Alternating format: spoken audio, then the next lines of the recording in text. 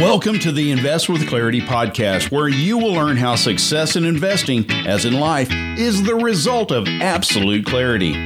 Mark Pearson of Nepsis in Minneapolis, Minnesota, shares his passion for portfolio management and commitment to transparency and communication to allow investors to fully understand what they own and why, bringing them to clarity in their investments. And now, here are your co-hosts, Matt Halloran and Mark Pearson. Hello and welcome to another podcast episode with Mark Pearson with Nepsis. Now, we have brought on what Mark refers to as the Grand Poobah. He is the Senior Vice President of Global Research, which is Chuck Etzweiler. Now, he's been on the podcast before. He's got that amazing Barry White-ish voice that I'm sure all of you will recognize immediately when Chuck starts talking. But today, we're really going to look underneath the hood. Now, I'm going to try to convince these two to allow me to pry the hood open maybe a little bit more than they've allowed in the past, because as you know, the Nepsis strategy, the Nepsis philosophy is really invest with clarity, right? And know what you own and why you own it. So I wanted to know, and this is being very selfish as the podcast host, how in the heck do people like Mark and Chuck figure out what to own and why they own it? So today we're going to talk about research. So guys, welcome to the show. Matt, always good to be with you, Big Daddy. All right. The same thing here, Matt. Great to be with you. All right. Well, okay. So where do we even begin here, guys? Let's just talk about process. Yes. So I'll handle that for you. One of the things we tell people here's the I'm going to pry the hood open a little bit more for you right off the bat, and then maybe close it a little bit. Nepsis is ultimate clarity, and that's the idea of know what you own and why you own it. But here's the reality. Most people don't care what they own and why they own it until they care what they own and why they own it. And that's generally during periods of uncertainty, because the human side of the behavioral side of investing, Matt, basically says, look, my portfolio is going up. Everything's rosy. Everything's good. I don't care about it. I'm not going to worry about it. But when you get to this level of uncertainty, people start to begin the process, okay, why is my portfolio going down? And they want to know more about what they own and why they own it. So really, Nepsis, the whole impetus of Nepsis and know why you own it, know what you own and why you own it was really based on a behavioral aspect of investing. Now, when people tell us or ask us, what do we own and why we own it, the reality is that I tell people bluntly, it doesn't matter. I mean, really, I know that sounds really bizarre to you, but here's the thinking. What we're more interested in helping investors understand is that successful investing is really not about what you own and why you own it, but on a global basis, it's more about the process. Investing is a process over time, and knowing what you own and why you own it is a critical, important part of the process, but it is only a part of the process. Okay. Chuck, what do you want to add to that, man? Yeah, certainly I would echo everything that Mark says. And it's kind of a two-fold process, as Mark laid out. There's two ways to view selections within a portfolio. Mark mentioned the top down and the bottom up. Certainly, we subscribe to both of those. And what Mark has charged me with, and kind of the research folks, is where would history suggest that we are in what we call a secular market cycle? So secular meaning long term. And there are definite patterns going, and we have data now, believe it or not, going all the way back to 1870, that if you go back in time, you can see there are periods where the markets, the collective ownership of businesses, move in an upward trajectory. It lasts about a generation or so 13 to 18 years. And then there's periods where the market, collectively speaking, is very choppy. And the first order is to determine whether the equity and or the bond markets are either in that upward trajectory or that flat, choppy space and time. And that allows us then to asset allocate, as Mark always says, appropriately from the top. So we're setting within the framework of a model where we believe history would suggest that we are at this current time on both of those bond and stock market from a historical standpoint. Now, Mark, you had said when we were preparing for the call that you have 5 people in total on this investment team. And so Chuck is the senior here. But you have other people and you have meetings frequently. Let's talk about the meeting frequency. And then let's talk about what your investment management team brings to you, how they bring it to you, and really how are they figuring out what ideas to bring to you? Because, Mark, you're the ultimate decision maker on what goes in to your investments, right. Correct? Right. Okay, so you asked several really good questions, so let's hope I get all of this. Number one, we meet twice a week. The team meets once a week by the 4 other people, and then I meet with them once a week also. So there's 2 meetings per week, and there are various things that are discussed. We start at the top down. What do the fundamentals of the economy look like? What do valuations of overall investments look like? And by the way, just for the record, everyone's talking about how we're in a stock market bubble right now and everything's overvalued. We've been telling our investors and advisors for years that there's no way we're remotely near a bubble and that we're still in the early stages of a long-term bull market. And by the way, we called the bottom in writing in June of 2009, where I said I thought this could be the greatest secular bull market in our history. And so far that's panning out. This has a lot to do with both the scientific and the behavioral. But to get back to your questions, I want my committee to look at the macros. I want them to look at economies. I want them to look at interest rate environment. We look at public policy. We look at what's going on within the governments. We look at technical indicators. We look at not only just the fundamentals of the economy and what's happening, but also fundamentals of sectors of businesses, i.e. growth stocks versus value stocks, U.S. stocks versus global or international stocks, emerging market stocks. So there's a host of different criteria that I've chartered all of them to look at. From there, what I have told them as the chief investment officer and the guy who looks at the businesses we want to own, I take very much of a Warren Buffett type of approach where I want to see big economic moats.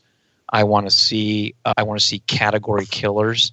I can tell you based on our 13 filings, 13D filings, some of the companies that we own as of the end of June, companies like MasterCard and Visa. These are 2 companies we started buying on the day they went public and have owned them for years ever since. Obviously, have done well.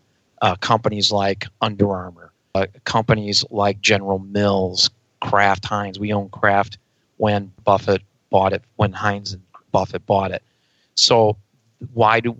And by the way, one of our largest holdings got bought out earlier this year from AIG. Why does this happen? It's because our position is we only want to own on the small side, Matt, 20 companies in a portfolio, and on a large side, 40 companies. And that affords us the ability to be super choosy about the businesses we own. Now, at the same time, we're not modern portfolio theorists guys where we think you should own mutual funds or ETFs in small, mid, and large cap and in growth and value, right, in terms of funds, because now you're getting over diversified and all you're doing is owning the market, right? But we would rather own specific businesses in specific areas, i.e. growth, i.e. value, international, emerging markets, and so on. And specialty situations own those when our indicators, our research tells us we should own those kinds of things. So this is why we sold gold at around 1900. We sold oil at about 145. These are darn near the tops of those cyclical markets they were in. And we have been overweight growth stocks for quite a few years, and that has served us extremely well. I mean, I can go really deep with you here, but I think I answered your question. You answered the first question, but you brought in 2 other things that I'm not familiar with, and so I'm going to apologize for that. I don't know what a 13D filing is. Can you explain? Sure. When you get to a certain size, you have to file with the SEC holdings at the end of that quarter. Okay. So CNBC will cover it a lot. They'll talk about hedge funds and big managers, what positions they bought, what positions they sold. And, at the end of the day, it is historical information. Right. So it may not be accurate today, but we're required when you get to a certain size to file those on a quarterly basis. So, Chuck, your team specifically, when they're meeting with you and you guys are brainstorming ideas, I understand the top-down, bottom-up approach because I think that was explained well. But, I mean, are they just taking, darts and chucking it at a board with a bunch of symbols and saying, hey, I'm going to do research? I don't even know. I guess I don't even understand. Where do they begin? Yeah, well, that's a great question. I laugh a little bit at your description because sometimes people actually believe that's what's going on behind the scenes, and I assure you it's not. So the team is actually spending most of their time looking not only at individual businesses, but certainly the landscape. And I'll mention this. There's two ways to measure the valuation of a company. You look at their previous earnings or you look at their future earnings, and we've always been bent on future earnings. We're placing investors' money with the hope that that company, if it is profitable, will grow those earnings at a certain rate. So it begs the question, how do we get that data? We have built a research team. We've also subscribed to numerous database services where we get our information, and we're looking 12 months out to see what the earnings of a respective business is. And then we actually assign what we'll pay for every dollar of those earnings. And that's simply reflecting what we call actually measures how much we're willing to pay for that business. So the PE ratio, in essence, would be a metric for us to look at relative businesses. Now, here's an important thing, and Mark mentioned this. He used the word sector, which is a fancy word for industry. There are 11 industries. Broadly speaking, think of this. In every given year over the last 20 years, the top performing sector has outperformed the bottom performing sector on average by 40% a year. So within our research, if we're able to own those sectors, again, those industries which we find appealing and which have future growth, but have valuations that are somewhat discounted, we can certainly create what we call alpha or manager value add. And that's part of what we bring to the selection process for Mark and the team when he's looking at individual companies. Now, sorry, man, real quick. One of the things I want to tag on to that real quick. One of the things that the team knows is that because we only want to own 20 to 40 companies in the portfolio, we are very picky about the sectors we own. So we can be very choosy not only about the companies, but also the sectors. So when you think about secular trends, gold and silver, metals are not on a secular trend right now, right? Energy is not on a secular trend. So this is an area right now where we're not invested in. We don't have an interest in investing in. We don't want to own grocery stores. We're really, really not even wanting to own anything retail related. We want to own companies that have patents, that have technology, that have game-changing abilities, companies where there's no competition and their margins can be, and their return on equity, return on assets can be very high over time. Because historically, that's where it has shown where companies continue to expand in their multiple, in their price to earnings ratio, because that's a relative number, right? So when we think about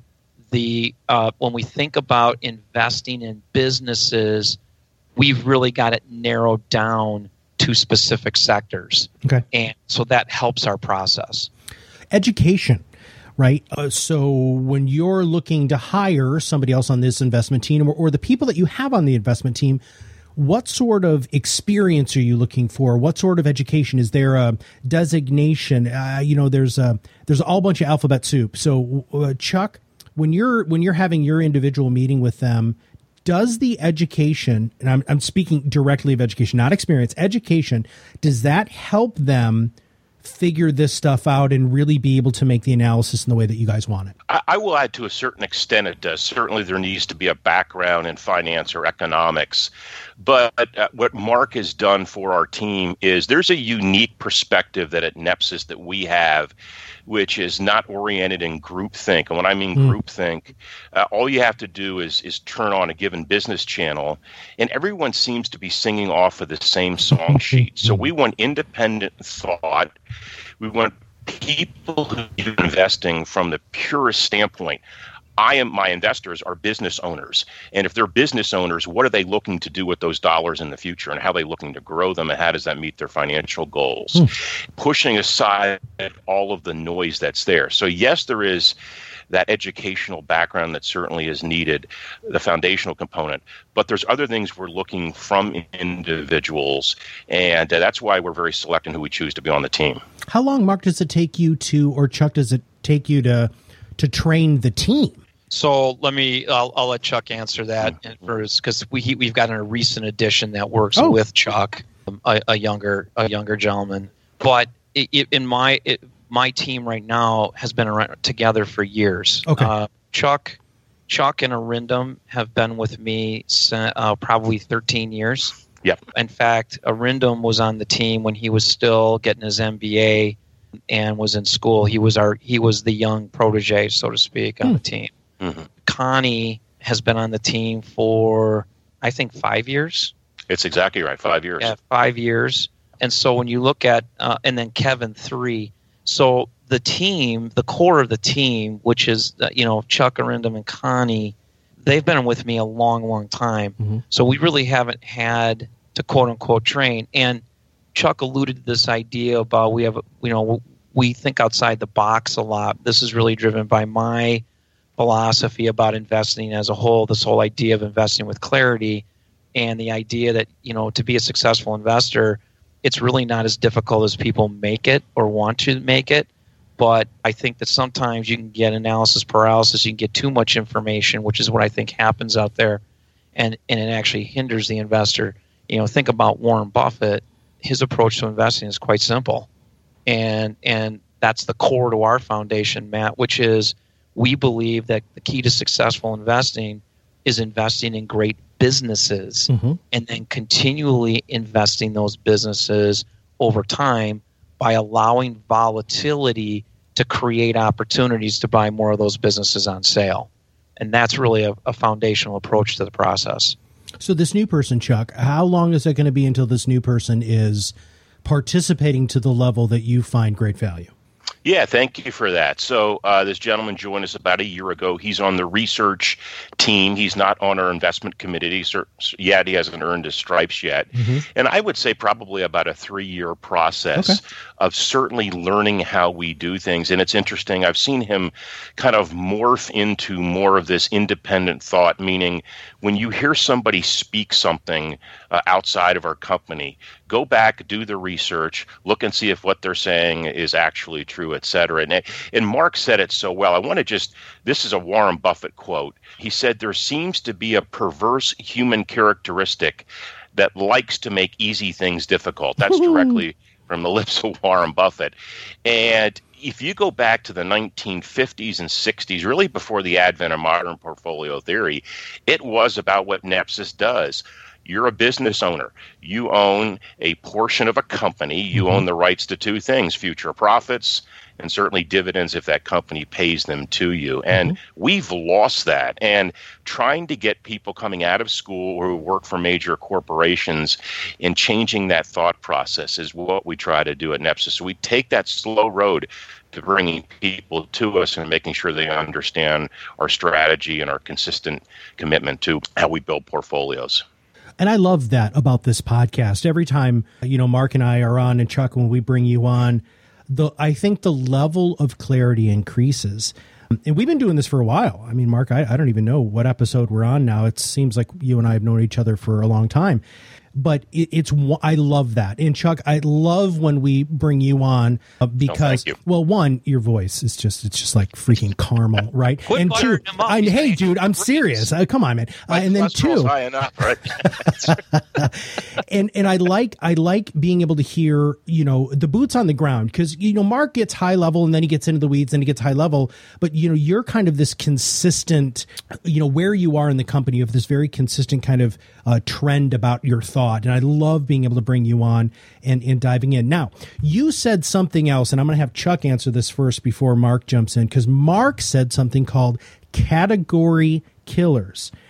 I don't know, Mark, if I've ever heard you put those two words together before, but I think it's fascinating, and I love it, and I'm sure you say it a lot to within the investment team, and maybe that's why that came out today. But Chuck, let's talk about what a category killer is, please. Certainly, and that's from the lexicon of Mark, and I love when he uses that term. He doesn't drop it often, but a category killer, and Mark used this term, wide economic moat. Think about back in the medieval days, right? You had a castle, a fortress, and you had a moat, right, that was around it that protected the bad guys, let's call them, from getting into your backyard or your mode of living.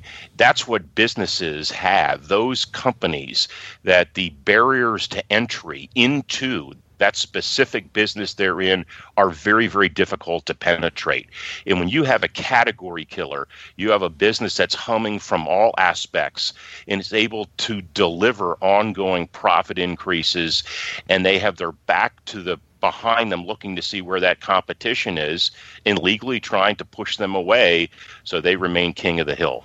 Mark, anything to add to that? That's pretty much dead on. Yeah, that was pretty awesome. That was a great brand. The only thing I would add is, obviously brand within the sector that you're in, within the business you're in, the brand, which is part of the moat, right? It's the power of the brand, right? You think about a Chipotle, for an example, that has a powerful brand but has had some problems, right? And those are possible things that could hurt the brand. But think of companies like Nike, Walt Disney, J.P. Morgan, Facebook, Google. These are brands. They have a technology, they have a process, they have a product, they have a service, they have something they've developed that makes it extremely difficult for someone to knock them off the hill. Those are the kind of companies that you want to be invested in. Gotcha. All right. Closing thoughts on this overall idea of research. What haven't I asked you that I should have? I don't know. Good question. You asked a lot of good questions today. I mean, you always ask. He always does. Well, I mean, my job, that's kind of my job. And so I appreciate you guys, appreciating that, asking questions. But what do you got, Chuck? I'll say one thing is, Mark mentioned, he used the word behavior. I'll just stick in there if I could, because we love this. We're contrarians, and what we mean by that is not contrarians from owning companies, but looking at the sentiment landscape of the investing public. It's quite simple when you look, and we talked about this in the green room, if you will, before we got on air, was the fact that if you actually have investors who are selling their equities, their businesses, out of fear, the smart money is always there, Mark says, to scoop it up. And we follow that on a weekly basis. This is published by two prominent companies. Very little people follow it, and to us, it's very, very important. And Buffett said it great: when people are fearful, I'm greedy. When people are greedy, I'm fearful. So that's one thing I don't think we really got into. But the behavioral component is huge to us in our analysis, without question. I'm sorry. I'm going to play devil's advocate here because I haven't done that yet, and that's something that I love to do with Mark. But you made that sound, Chuck, very black and white. When people are greedy, I'm fearful, and when it's not that black and white. How do you guys navigate that middle road? Well, what do you mean it's not that black and white? Is it that black and white? I mean, that's what I'm challenging, Mark. It is black and white. Really? It is. Very simple. Yes, it is. Okay, explain. Explain. Yeah, the premise of investing in a business, you have a current value and a future value. You believe the company's future value is X. If the stock is trading at $50 today and you think the future value is 100, but the behavior of investors out of fear, uncertainty, and doubt have moved the stock to 45 or 40 or 35 or 30, doesn't that stand to reason that if you loved it at 50, if you liked it at 50, you got to love it at 30 or 40? If you still think the company's worth 100? So it is very black and white. The problem is that people get mired in the gray. But it's not gray. If you understand the process of the who, what, where, when, why, and how of the investments you choose for the portfolio, then it's a process. And the process is black and white.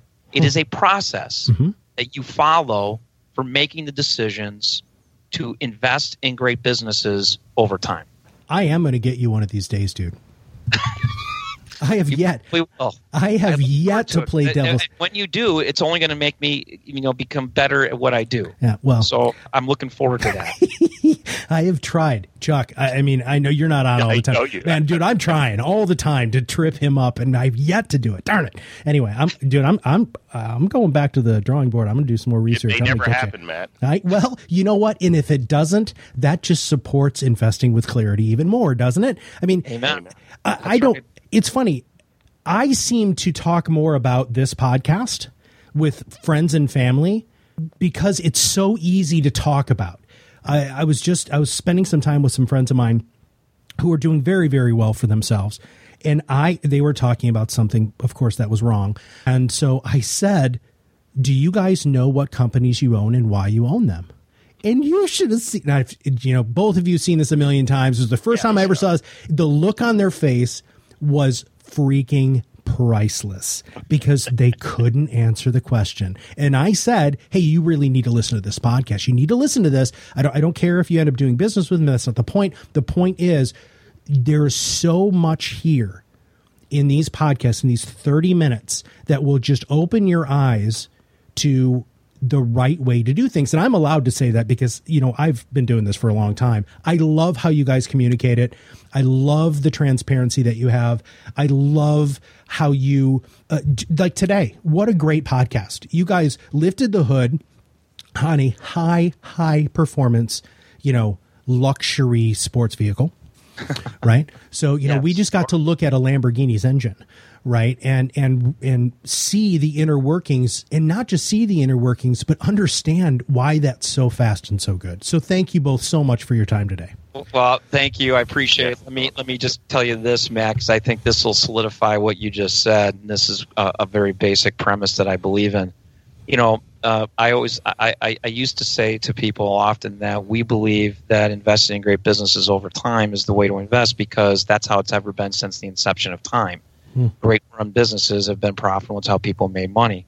And if you go talk to successful business owners, usually private companies, you say to them, you'll hear them say often, look, I don't invest in the stock market because I think the stock market is nothing more than a gamble. When I invest in my own business, I at least know what I own and why I own it. And so why wouldn't I just continue to invest in what I know I own and why I own it, as opposed to putting my money into a gamble. I think that sums it up. Yeah. Well, thank you both very much for your thought leadership today. Chuck, thanks for being a guest. You are welcome, Matt. Thanks for having me. Thanks, Matt. And Mark, thank you very much for your thought leadership. And everybody at Nepsis Capital, Nepsis.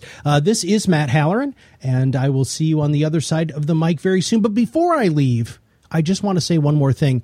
If you have not subscribed to this podcast yet, make sure you click that subscribe now button below. And if you know somebody who wants to check out a high-performance investment management company's engine, please make sure you share this podcast with them.